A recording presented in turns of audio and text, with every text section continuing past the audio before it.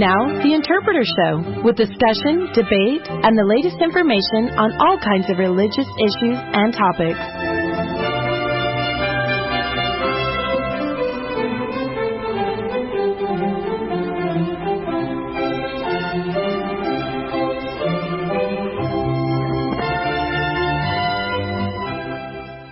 All right, let's start our second hour of Interpreter Radio.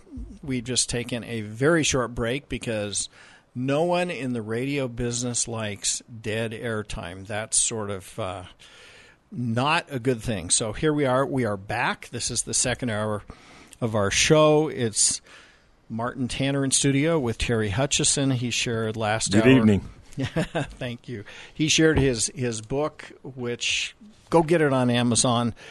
It'd be really, really worth your while. This section of our show, this portion of our show, will be about two of the last two books, almost at the end, Haggai and Zechariah. I want another year. I want another year of Old Testament. I am with you on that. There are so many people who are not there, but I'm all over it. I love the Old Testament. Yeah, if we could do two years on the New Testament, it would be fabulous. Let me do our short little intro and give our information about our sponsor. This Interpreter Radio Show is brought to you by the Interpreter Foundation, whose mission it is to support the Church of Jesus Christ of Latter-day Saints through scholarship by encouraging personal study and faith, by providing accurate and detailed information to the public and church members about the church. Interpreter Foundation also makes available, free to everybody on the internet, scholarship on a wide variety of subjects. Find them on interpreterfoundation.org. And the Interpreter Foundation also responds to misunderstandings about the church and defends the church against criticisms. The Interpreter Foundation is not owned by or affiliated with or controlled by the Church of Jesus Christ of Latter-day Saints, and therefore for all the errors of which I commit on the air here, the church is not responsible, and also the same for others. Yes, and all the errors Martin commits. Yes. That's right. Not the rest of us. Not the rest of you. There you go. And so, as Terry mentioned last hour, and I should do this more as I start these programs, the Interpreter is a 501c3. It's a nonprofit, and it runs by donations. And so if you have interest in supporting the defense of the church and wonderful scholarship, go to interpreterfoundation.org, find the little donate button, and if you give 50 cents, $5, $500, $5,000, or anything in between, we would be forever grateful, because this is a non-paid effort by people who just love the church and love scholarship. I mean, if I sell enough books, I'll be paid, right? No. But not through Interpreter. No, that will be on your own also, efforts. You should know 501c3 means it is tax deductible. That's right. Okay? And I would say 95+% of your donation is used for what you donate it for. So very little overhead. Very little overhead. It's, there's a little bit to keep the technical stuff of the website itself going, but really none of the leaders, none of the board members, none of the participants, none of the co-hosts certainly. Well, maybe Martin, because he's the senior. Oh, no. But seriously, everybody is doing this because we believe in the work. We believe in the work of the Interpreter Foundation. We believe in supporting the church and its doctrines and teachings, and doing whatever we can within our purview and within our talents and abilities to do it. Over 10 years of weekly articles with a backlog of months. If nobody submitted a thing to Interpreter, they'd be able to produce articles for the next several months. Yeah. And I'm sure people will submit. There are some great things. Yeah. There are some wonderful things. This particular Interpreter Radio Show is sponsored by ldsagents.com, which is a network of over 3,000 friendly, top-quality real estate agents serving Latter-day Saints nationwide and in Canada for more than 20 years. If you are buying or selling a home, please consider using ldsagents.com for your purchase or sale. You will be happy if you do. And remember, they speak your language. They understand your needs. ldsagents.com. We're proud to have them as our sponsor. And now, the Old Testament books, Haggai and Zechariah. I'm so excited. Good. Well, you want to start us off here, and I can supplement? I remember reading the first time, the second time, because I read the whole Standard Works before my mission, but realistically, when I was about 13 or 14, I wasn't paying as much attention to the Old Testament as I would later. But I distinctly remember reading Zechariah as a young missionary, and all of a sudden, the prophecies of the Savior, you've got the 30 silver pieces, you've got riding into Jerusalem on an ass. You've got, these are the wounds I got in the house of my friends. All of the things there were just amazing to me. So later, in the last decade, when I've started really spending a lot more time studying the prophets and the Old Testament and looking for Jesus in the Old Testament, looking for the temple in the Old Testament, I came to realize that most people group these two books together, but they do it in a little bit of a different way. So they do Haggai and the first half of Zechariah together. In fact, I find that I've got on my shelves 2 or 3 different volumes, one from Anchor, one from the Old Testament Library's commentary series, where they combine them. I think the international, just a couple of the others will do the same thing. They combine Haggai, they combine Zechariah 1 through 8. But Zechariah 9 through 14, they treat completely differently. And while it's a little bit of a simplification to say that they do that, Zechariah is different, completely different. And it was something I noticed as I was getting ready for today's lesson, particularly with regard to the first part of Zechariah. Notice that when he gets a prophecy or he sees something, he asks an angel for the interpretation about it. Now, this is something that occurs in the Old Testament that we don't really talk about very often, and it's an area that happens in the Book of Mormon as well. And I'm fascinated by it, but I haven't, because of the project that you mentioned earlier tonight and we talked about, I haven't been able to turn my attention to it as much as I would like. But there was a doctrinal thesis that I ran across several years ago called the interpreting angel, what they call the interpreting angel motif in the Old Testament. So for a period of time, when a prophet would see a vision, he would just describe the vision. Period. Okay, end of story. The prophet would just write, this is what I saw, this is what I did, I think Isaiah is a classic example of it, okay?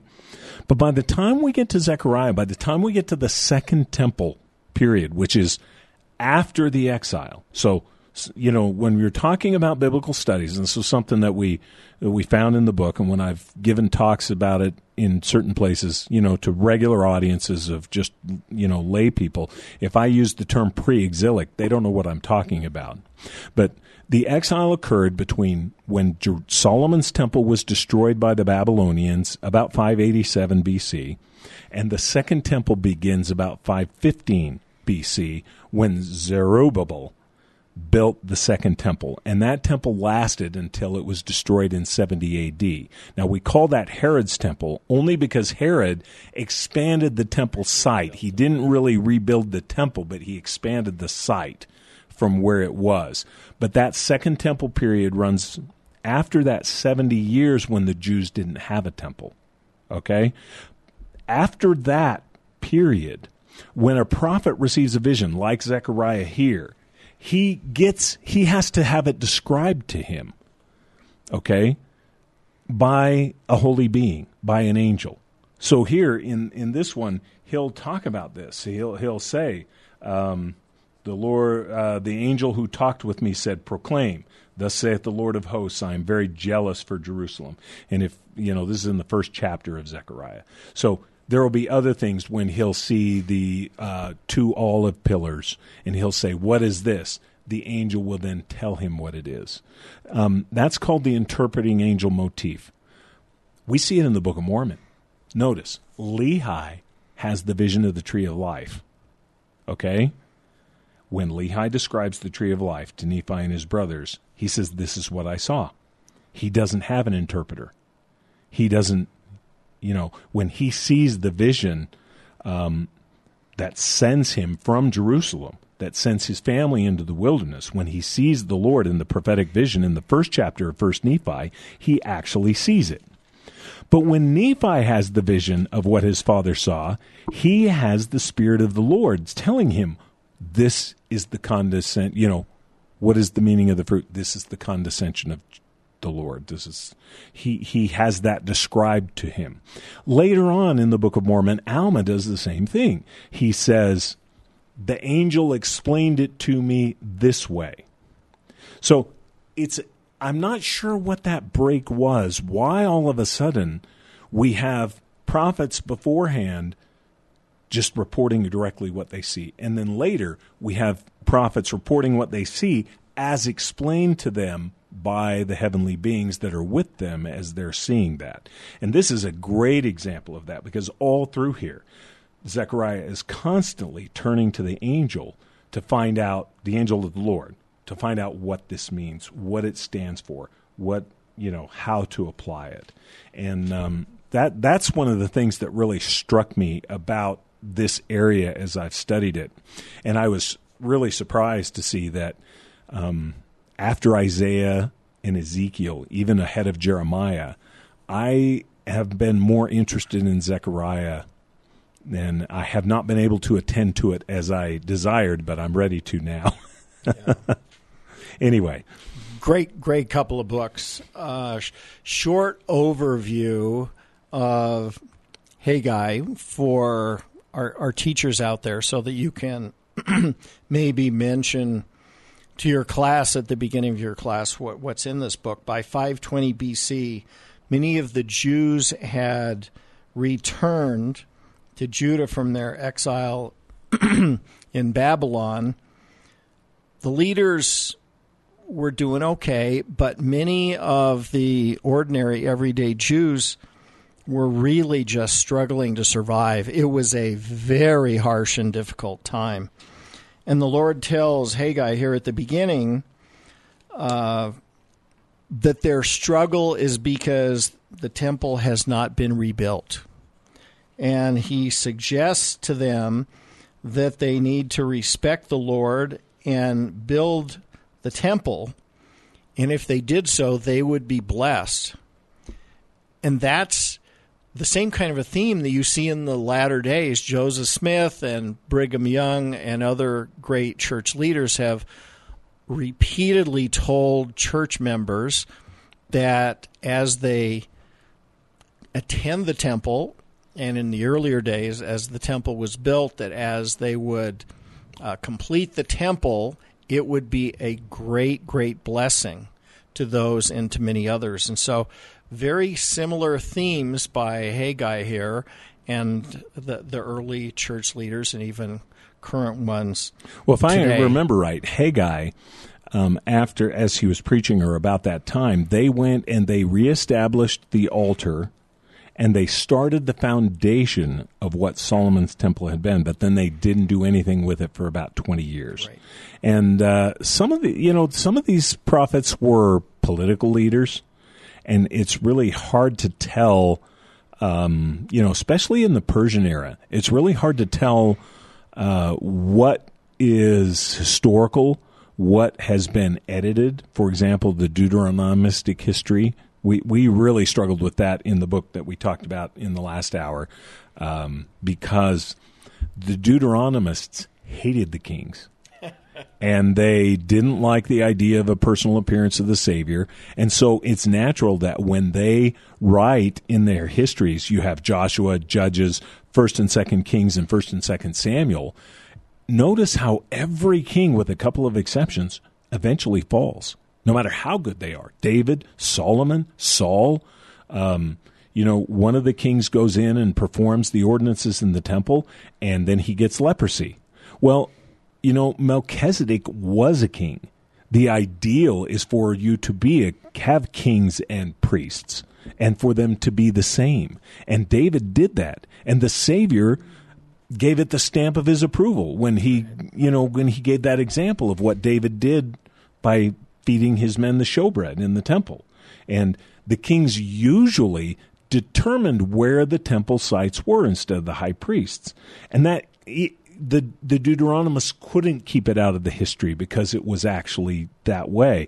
That's something that Margaret Barker emphasizes a lot. That's something Kevin Christensen emphasizes a lot. And that's something we found in our research that was really true by non-LDS scholars, is that, there's always a theme here. So the political theme, if you will, of Zechariah and Haggai is it's almost as if there's a little bit of a damper, especially on Haggai as a prophet.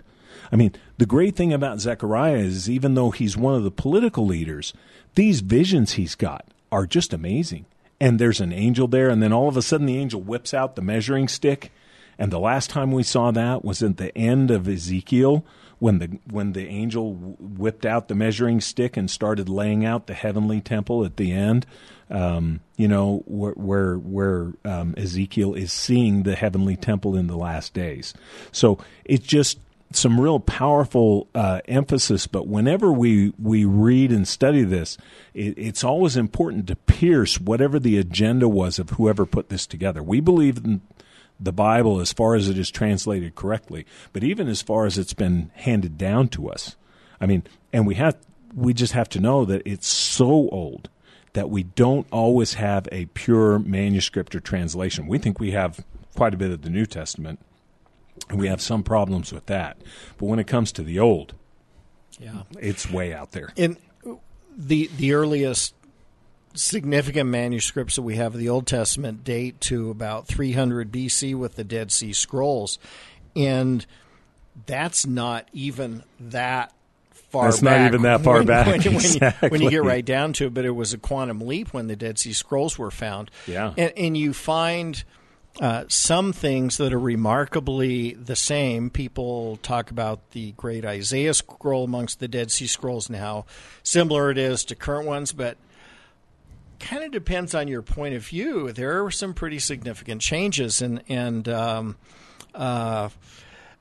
it would be really interesting to somehow be able to do the time machine thing and go back to 5 or 6 or 7 or 800 BC and see what scriptures look like. What did they have in writing? What came down orally? Yeah. How did that all come out? But I'll tell you, when it comes to Isaiah, Donald Perry is probably the leading scholar in the world. And I'm not just saying that because, he goes to BYU. I mean, his latest work is very technical from Brill, and it is about the variants in the text of Isaiah. And he really is the scholar right now who has the best handle on the great scroll of Isaiah from the Dead Sea Scrolls. And if anybody can tell us about that, it's Donald Perry. Yeah. And, it doesn't matter what religion you are, how you feel about Brigham Young or Latter-day Saints or anything else, you have to acknowledge that that's Donald Perry is the guy. Yeah. Well, and if you believe in Latter-day Revelation, which we do, and if you believe that Joseph Smith's articles of faith were inspired, which we do, then that tells you that we believe the Bible to be the Word of God, as far as it is translated correctly. And our current usage of the word translate's a little more narrow. I would say that pretty much means we believe the Bible to be the Word of God as far as it has been translated, transmitted, and not reworked to us. I mean, there are obviously some major changes. When we think about the Israelites returning to Jerusalem, though, after the exile, they were established in Babylon.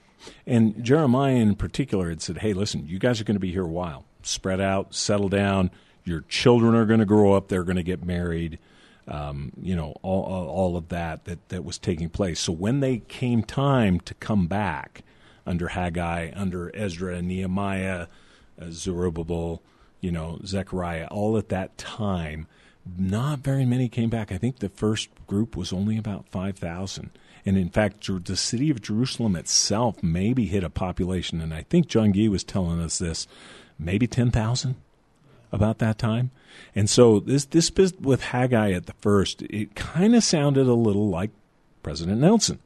So when you go to Haggai chapter 1, verse 7, and you and I both have various translations kicking around here so the listener can read it, but he's essentially saying that the word came through Haggai the prophet, beginning in verse 3. That was part of the end of verse 3. Now verse 4.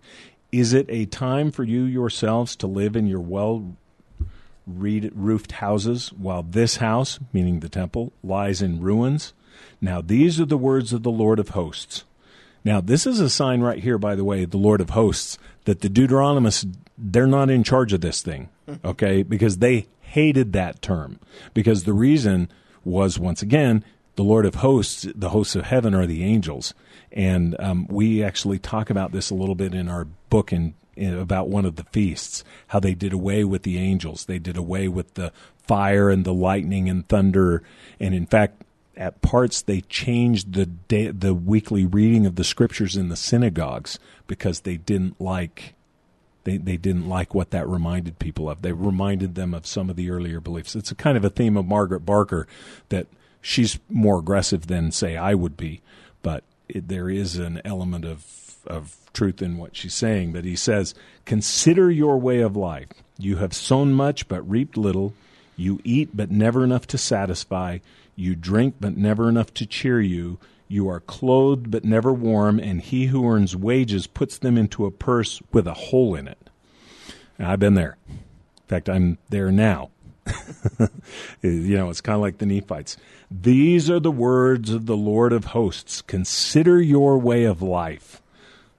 Go up into the hill country, fetch timber, build the house.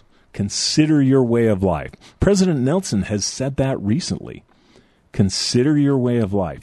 Make fundamental changes in our way of life. What are some of the things you think he's referring to there? I think, sacrament meeting today in my ward, it's a fifth Sunday. They always do something special, and the focus was on what the first presidency wants us to do is a major shift. The members aren't there to support the church. The shift should be the church is there to support the members in their gospel efforts at home. Now, that doesn't mean there's going to be some incredible new change or something, but the emphasis is different. And that's the same thing that's going on with Haggai here. You've got the emphasis shifting with the people according to the commandment of the prophet Haggai. He's saying, hey, I know you're destitute. I know you're there in some really difficult times. This is very much like the building of the Kirtland Temple and the temple in Nauvoo. The people are starving. They're still building the temple because they know they'll be blessed. That was the amazing thing that we found is just, and in St. George as well. They're eating dandelions if they're lucky, and yet they're building the temple. They're building the temple. And that's what Haggai is telling, Haggai, tomato, however you want to say it. He is telling the people here, focus not on yourselves, focus on the temple and building the temple. And here, this is from the Contemporary English Version, chapter 2, verse 7. I will shake the nations, and their treasures will be brought here. Then the brightness of my glory will fill this temple. All silver and gold belong to me, and I promise that this new temple will be more glorious than the first one. That is an idea that when the people heard it, they must have thought, that's crazy. Solomon said, I would have said that. Not only that, but they didn't have the ark. They never did. That, yes, and last hour I liked your comment. I also believe, sorry, Indiana Jones, you're not going to find the Ark somewhere. I still love that, though. It's in a government warehouse somewhere. Yeah. That's still the best ending. The Babylonians, they got rid of it. And that's kind of what Jeremiah says, but that's a story for a different day. So I wanted to dovetail on one other comment that you made that I think is less understood than many people often get, and that is the influence that was made by Babylon and Egypt and the other places where the Israelites were scattered between, the scattering and when they came back. Just a simple illustration of that. When you look at all of the New Testament manuscripts, virtually all of them are in Greek. Why would that be? That's because the whole world spoke Greek. Yeah. The whole world spoke Greek. And by this time, the Old Testament that was being read amongst the Jews was the Septuagint. But that's not what the Catholics wound up with. No, but that's because Jerome changed everything in 400 AD. Well, they went with the Vulgate one.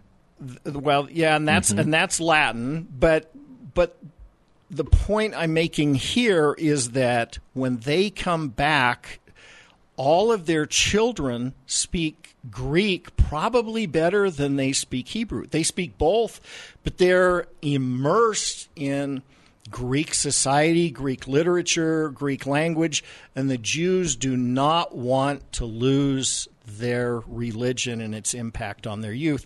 So they make a compromise. They have a Bible and Old Testament in Greek, and that's what was predominant at the time of Jesus. That's how monumental this impact was that you were talking about, the influence of Babylon and why everybody stayed. And that's huge. Well, it's kind of interesting because one of the things, in fact, if you read the work of C.T.R. Hayward, there's a book called The Name of Israel. I'll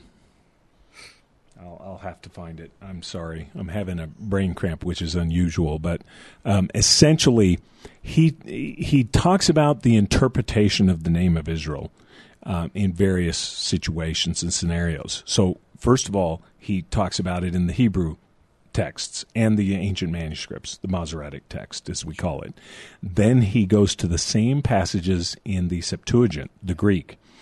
They are different. Yes. The translators have agendas, and so you have to kind of sort through those. Yes. And then you have it in Jubilees, which is another thing where they add another layer on to make them more faithful, particularly the patriarchs, to the law of Moses. And we kind of talk about that a little bit in the book that we wrote. You see this all the time in the New Testament. They say, and as the prophet said, and you go trying to find it in the Old Testament, and it's not there. And why is it not there? Well, because the stuff that's come down to us through, as you trace back the King James and through the Vulgate and things, and you eventually get to Jerome's new translations of the Bible, you don't get to the Septuagint.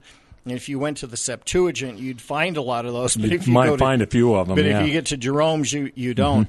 Mm-hmm. And anyway, but you were talking about Babylon, and we wrote about that a little bit in our last chapter, where it's called the temple loss. Okay, the results of the loss of the temple. Those taken to Babylon found themselves living in the most advanced civilization of the ancient world. The Jews were not the only foreign people in Babylon, a great metropolitan area surpassing all other cities in the Orient and the Middle East. But the Jews seemed to have a kind of relative freedom there. I mean, once they were taken there, Babylonians didn't care. So they retained their separate identity as a people, even when they were exposed to foreign gods of a pagan religion. They participated in the Babylonian economic and political life while continuing to resist the influence of outside religions. Those in exile were cut off from being able to worship at the temple even before its destruction. See, so some of them were taken before. I mean, the destruction of Jerusalem occurred in stages, and I think a lot of people may not realize that. But those in exile, it forced a reconsideration of how to access Yahweh in a foreign land, and a belief in the mobility of Yahweh arose during this period.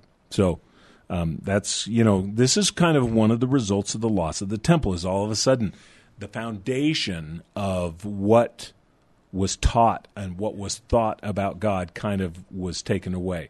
But there had been a movement of centralization.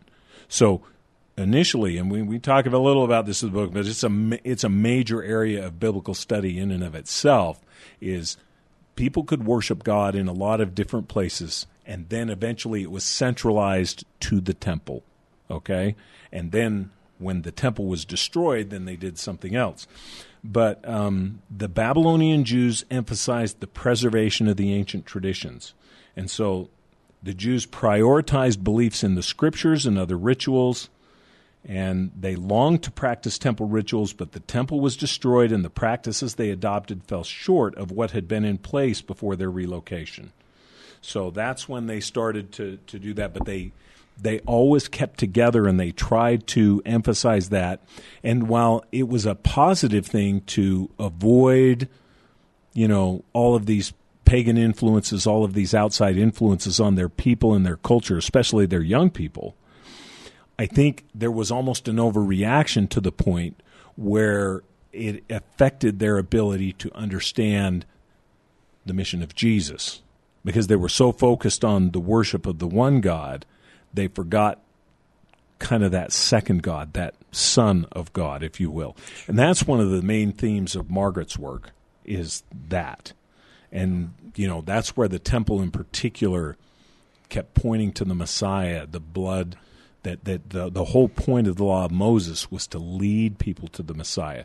The Nephites had a pure understanding of the law of Moses. That's why they recognized Jesus Christ.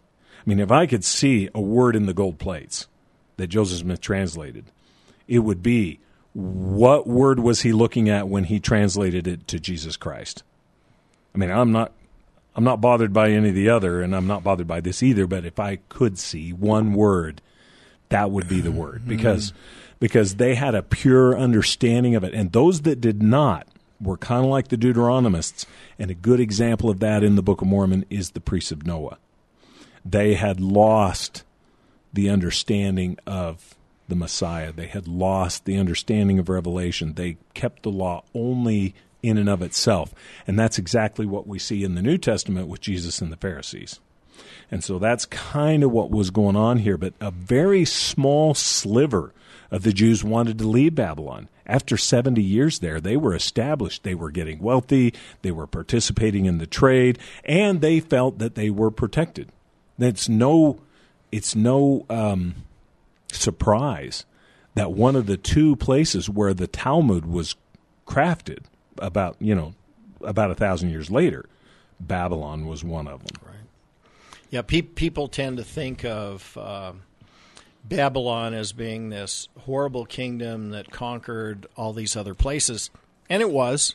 But once you got there to Babylon, you were pretty much left alone as long as you didn't cause insurrections. Yeah. And in some ways, Las Vegas, maybe Washington D.C. No, I didn't say that. You didn't hear me say that. That's we did, but that's okay. And it's also a little bit like the Roman Empire. People tend to think of the Romans as being so harsh, evil, and awful, and they conquered a lot of different countries, but they pretty much allowed people to believe whatever they wanted to as long as they acknowledged the emperor supreme. And for most, that wasn't a problem. But when you got to the Jews and early Christians, that was a problem. Yeah, and they paid for it with their lives. They did. But other than that, which was pretty huge, if it were not for that, if they would have said, oh, yeah, the emperor's the highest, that they would have been okay and they would have been treated well. But I digress. All right, so other thoughts that you would like to make about Haggai before we move? From Haggai, we go to Zechariah, and Zechariah is messianic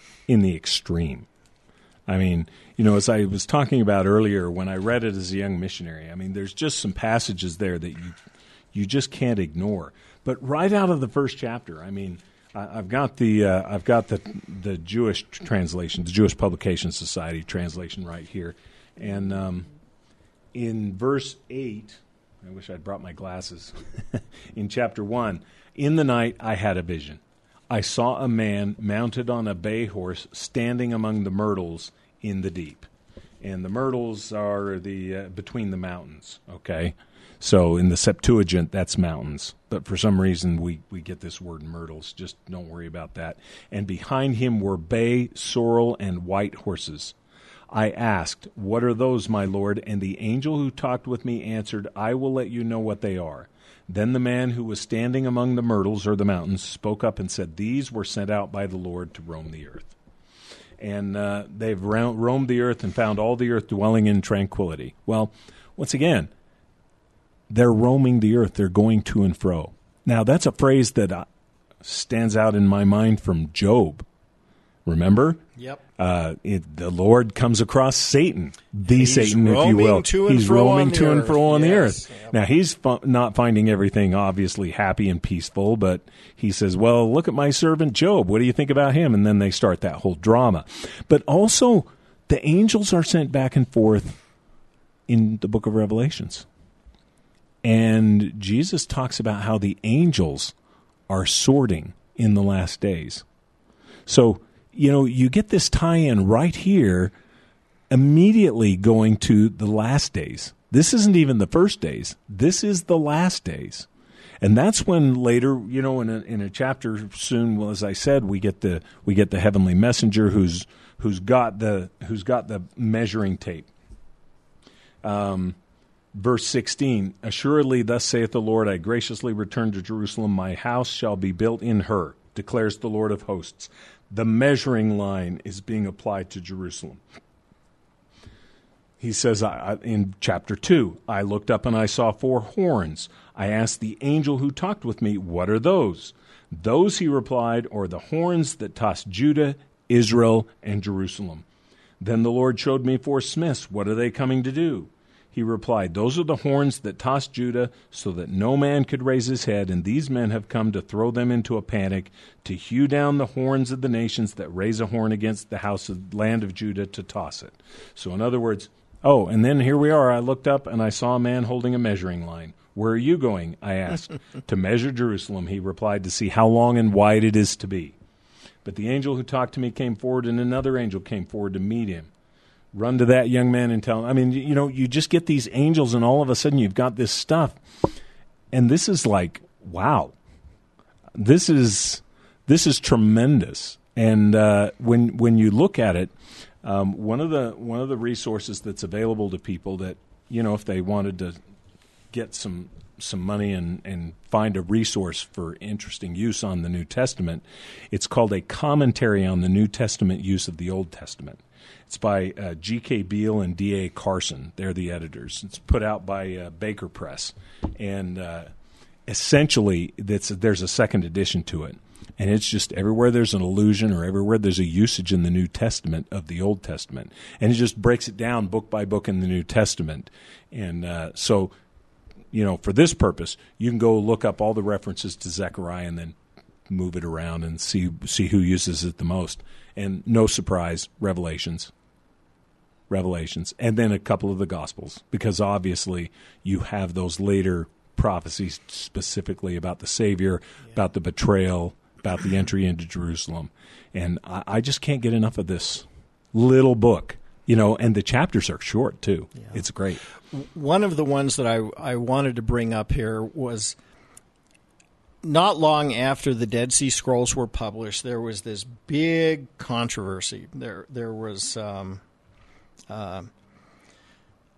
Eisenman and Weiss, these 2 professors who had this Dead Sea Scrolls text, and I should have pulled it out, but they called it the Pierce Messiah Scroll, and the Pierce Messiah text, and there was debate back and forth about whether this was real or not. And Biblical Archaeology Review has all these scholars that think it's been sort of debunked at this point in time.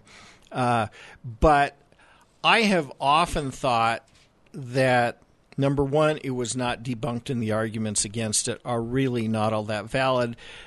But second of all, I thought, why would that be so earth-shattering if something like that were found in the Dead Sea Scrolls anyway? Why is this such a threat? If you go to Zechariah in chapter 12, verse 10, it says, and this is the contemporary English version translation again, verse 10, quote, I, the Lord, will make the descendants of David and the people of Jerusalem feel deep sorrow and pray when they see the one they pierced with a spear.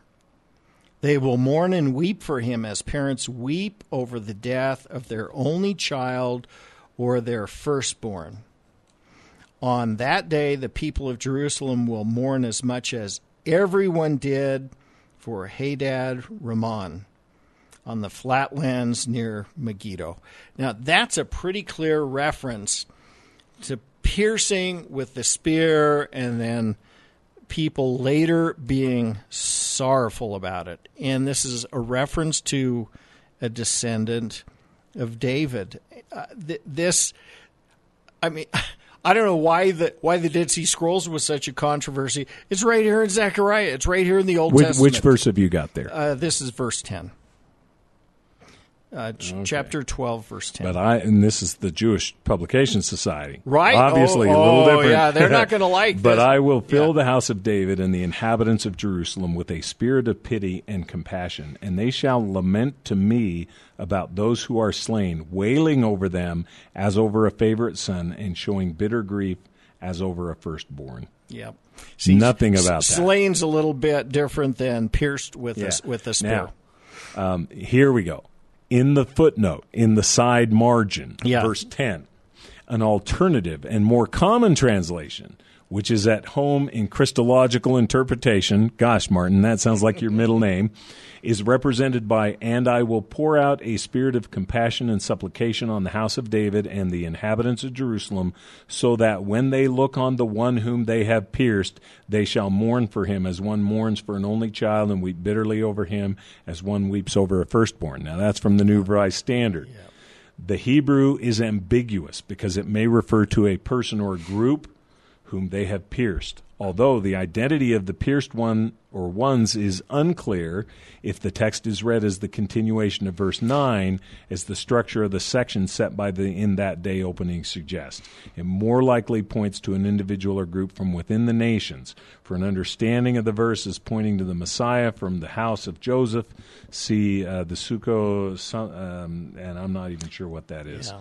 And Radak reads differently. For him it describes such a salvation that if even one person of Israel were killed in the battle, they will be astonished. Yeah. So see, this is similar, what we're dealing with here. This is similar to the virgin young woman controversy. Oh, yeah. And to me, that one and this one have always been a tempest in a teapot, because if somebody is slain with the sword, they are... Well, here's the Revised English Bible. Okay, that we've got. Very similar to what you've got there. But I will pour a spirit of pity and compassion on the house of David and the inhabitants of Jerusalem. Then they will look on me, on him whom they have pierced, and will lament over him as over an only child, and will grieve for him bitterly as for a firstborn son. Context tells you everything. Yeah. This is clearly mourning, not for a whole bunch of people who are dead, but for someone who has died. And the young woman virgin thing is a little bit, it doesn't work so much in our context today because so many young women aren't virgins, and so it's not the same. One means the other. I mean, hopefully in the church they mean the same thing. But back then, you would not be a young Jewish girl, a young woman who was not also a virgin. And so they literally mean the same thing. And I also believe that for this passage, this in Zechariah, the context shows this to be about an individual, not some big group in a battle. Yeah, and it really, but like you said, even though it's a tempest in a teapot, it's an important one. Because this is a very specific reference that those of us who believe in Christ use from the New Testament. And so I've got my Jewish Publication Society right here, and they admit The more common translation is at home with the Christological interpretation. We're going to do something different. Okay, fine. That's good. That they can do that. And when I get my commentaries, if it's a Jewish author, they're going to go with this. If it's a Christian author, they're going to go with that. And that's what I love about Zechariah, is he is unafraid. The Scripture is what it is. And I can hear John's voice in my head right now, John Gee, that is. If we were on the second week, he would be saying, that's why you learn the Hebrew yourself, Terry. Well, but I'm not going to go there. Yeah. Well, here's another one, and this is even a King James change. Mark 10:18 and Matthew 19:17, they come to Jesus and they say, "Good sir," and they're going to ask him a question. And instead of answering the question, he launches off into this, "Why callest thou me good?" And if you read it in the King James, it says, "None is good save God." But if you go back to the Deuteronomist, if you go back to the 1611 King James from the context, and if you go back to Tyndale, it says, "Why callest me good? No man is good save one, and that's God." And that got all revised out because nobody wants to call God a man. And that is a pretty big nuanced change. You can say, oh, it means exactly the same thing. None's good but God, or no man is good but one, and that's God. Well, maybe that doesn't mean much of a difference to some people, but it sure does to Latter-day Saints. Mm-hmm. Yeah. So I was talking about this Old Testament, New Testament usage. Well, here's the passage in John 19:37. The present passage provides the second of two texts said to be fulfilled by the Romans' actions in 9:34, namely Zechariah 12:10. They will look on the one they have pierced. The text is quoted in Revelations 1:7. An earlier text in Zechariah 9:9 is quoted in John 12:15 with reference to Jesus' kingship. Now, one of the things that we found in there is that something that happened between the destruction of Herod's temple and when the Old Testament appeared, if you will, by Jerome, and even before the destruction of Herod's temple, the manuscripts were being changed by the rabbis. The minute Jesus appeared on the scenes and people started following him, and they started quoting certain Old Testament scriptures about him, they stopped using them in their regular worship services. Now, they couldn't do it entirely because obviously it was just in Jerusalem and they didn't have modern communication. It wasn't like now you can just, tweet 2,000 miles and somebody can make the change. So it was still done in many areas, particularly, and the example that we used and we cited in our book in particular was the Feast of Weeks. There were changes. There's an article by Rachel Elior about that, and it's, 30, 40 pages, and it is fascinating about why they made those changes. They made the changes in the feast. They made the changes in the readings. They did things specifically because the Feast of Weeks actually is 50 days after the Passover. What happened in the New Testament 50 days after the death and resurrection? Martin, what happened 50 days there? It's called Pentecost. Right, where the Spirit was poured out. That's and right, everything. Exactly. Yeah. The minute that happened and they started making those claims, they went to work and changed all of that. And so that's kind of what we have here. So, the Zechariah 12, 9, and 10 is part of a second oracle spanning 12 verse 1 through 14:21, which concludes the book, and it focuses by way of divine speech on Yahweh's action against the nations. Now, 12:1 and 8 determines external events to occur in Jerusalem in that day, which essentially is the last days. Right. But Yahweh is going to pour out a spirit of grace, like he says in Ezekiel 36, 25, and 26, and supplication, which is connected to people looking on one whom they have pierced. An individual has been killed, a possible instance of a prophetic perfect, and this is followed by a period of profound mourning. In context, the phrase "on me" can refer only to Yahweh himself. Right. And that's a future prophecy. It's not about some contemporary war or something. Yeah. Or a contemporary person. And then this goes on to say, this is page 504 of this commentary, which is some really fascinating material about it. But there's so many other things here. I love the part about the 30 shekels of silver in verse 11. Then I said to them, if you are satisfied, pay me my wages. If not, don't. So they weighed out my wages, 30 shekels of silver, the noble sum that I was worth in their estimation. The Lord said to me, deposit it in the treasury. And I took the 30 shekels and deposited in the treasury in the house of the Lord. And I think, if I remember right, that weren't deposited in the treasury in some of the other translations. They were deposited in the potter's field, if I remember. Yes. So, once again, we've got the issue of translation here where you don't know. Well, okay, you've got one side saying this, you've got another side saying that.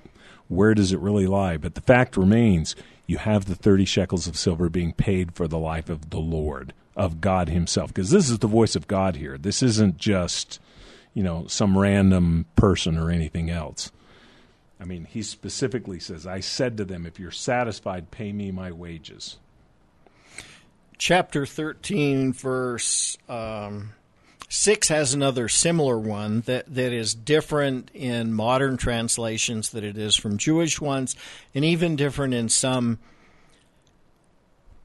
modern-day English translations. What are those sores on your back? He will reply, from being beaten in the homes of my friends. Yes, and if one of them asks, why are you wounded? He will answer, it happened in the house of my friends. Yeah. That's a pretty big translation difference. So here, they say it's presumably for making drunken scenes, okay? and so they try and explain this as sores being sometimes symptoms of hysteria. But they also say this is possibly a reference to ecstatic prophecy. That's how they kind of describe it, is that it was almost self-inflicted because he was just in this state. See, there are two ways you can look at this. Number one is that the Jewish Christians or Christian Jews, however you want to look at first century Christians, those who followed Jesus during his lifetime and then were there when he died and was resurrected, they saw themselves as Jews and Jesus as a reformer of Judaism. And as they read their scriptures, which was entirely at the time the Old Testament, they saw Jesus in them. And that's why you see these New Testament references back to these verses. If it was so crazy and so different, they never would have seen him in them in the first place. Well, and once again, like I was reporting, they took it out. Yeah. They went and intentionally took it out. And people say, oh, it was so maybe the Catholic Church took it out. No, it was taken out before then because there was this understanding that the Christians were now using it to support Jesus, and that was not going to fly with the political powers who were the ones who executed him in the first place. Yeah, things changed when. Twitter was locked up on that time.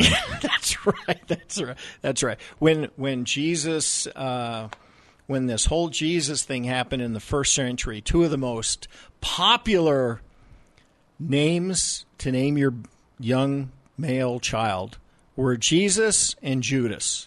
After this little Christian thing came along, nobody was naming their kids Jesus, and nobody was naming their kid Judas. Well, how many Pontius Pilates do you know these days either? That's right.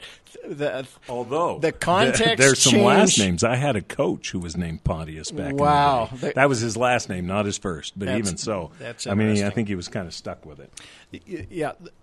The point being that the context changes the desirability of names and words and verses. And after New Testament Christianity had begun, the Old Testament was dramatically reworked. Until the Dead Sea Scrolls came along, the earliest fairly complete Jewish Old Testament dated to about 1000 A.D. That gives you a lot of time to rework it. Yeah. So at the end of Zechariah, the Lord is basically saying, okay, I'm going to clean everything up. I'm going to take care of Egypt and everything. And then you have these verses In verse 20 and 21 of chapter 14, the last two.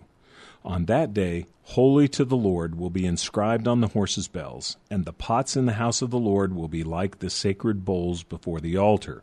In other words, they'll be filled with cleansing blood, which means the Savior will have worked his atonement. Yeah. Every pot in Jerusalem and Judah will be holy to the Lord of hosts, and all who come to sacrifice will use them for boiling the flesh of the sacrifice. When that time comes, no longer will any traitor be seen in the house of the Lord of hosts. In other words, you're not going to have to buy your animals. The sacrifice has been made. Jesus has finished his work and is putting it up to his Father. So the question that they ask us to do is say, well, how does this holiness unto the Lord? The Lord makes us holy through his atonement. So then you ask yourself the question, well, how do we do this? How do we make ourselves holy in the name of the Lord through the atonement? And that's really what we should be focusing on. Because, all of these rituals in the temple, all of these things, especially before Jesus came, in the time of the Old Testament, were done. Only the high priest could do it on behalf of the people, as symbolically, of course, with the Savior. And when they changed the nature of his office, which happened after the temple was destroyed, in fact, after the first temple, in many translations, he was no longer referred to as the high priest of the temple. He was referred to as the head priest of the temple. We've got that in the book too. But I would just say, it's something that we need to remember and figure out. And that's where the Book of Mormon comes in for me, especially, because the Book of Mormon, particularly the teachings of Alma and Amulek, tell us how to exercise that atonement, what it is, what it means, and we really can understand this Law of Moses stuff and this ancient temple stuff in light of that, particularly through Amulek's sermon in Alma chapter 34. A couple of things that I wanted to mention really, really quickly before we're done here. Chapter 14 talks about the Battle of Armageddon briefly, and you also occasionally hear people say, well, water's going to come out from under the temple. Where's the Old Testament prophecy about that? It's in Zechariah chapter 14 in verse 8. So there you go for those who are teaching this lesson. We are out of time for this session of Interpreter Radio. Terry, tell people the name of your book again, where they can find it. The Temple please. Pathway to Heaven. Yes. You can look it up under my name or Grant Gifford's name in Amazon. Paperback's available now. Kindle hopefully soon. Cool. Fabulous job. Oh, and I'll probably do an audiobook for it too. Fabulous. Thank you, Terry. Thank you all for listening. Join us again for Interpreter Radio next week. Terry Hutchison and Martin Tanner signing off.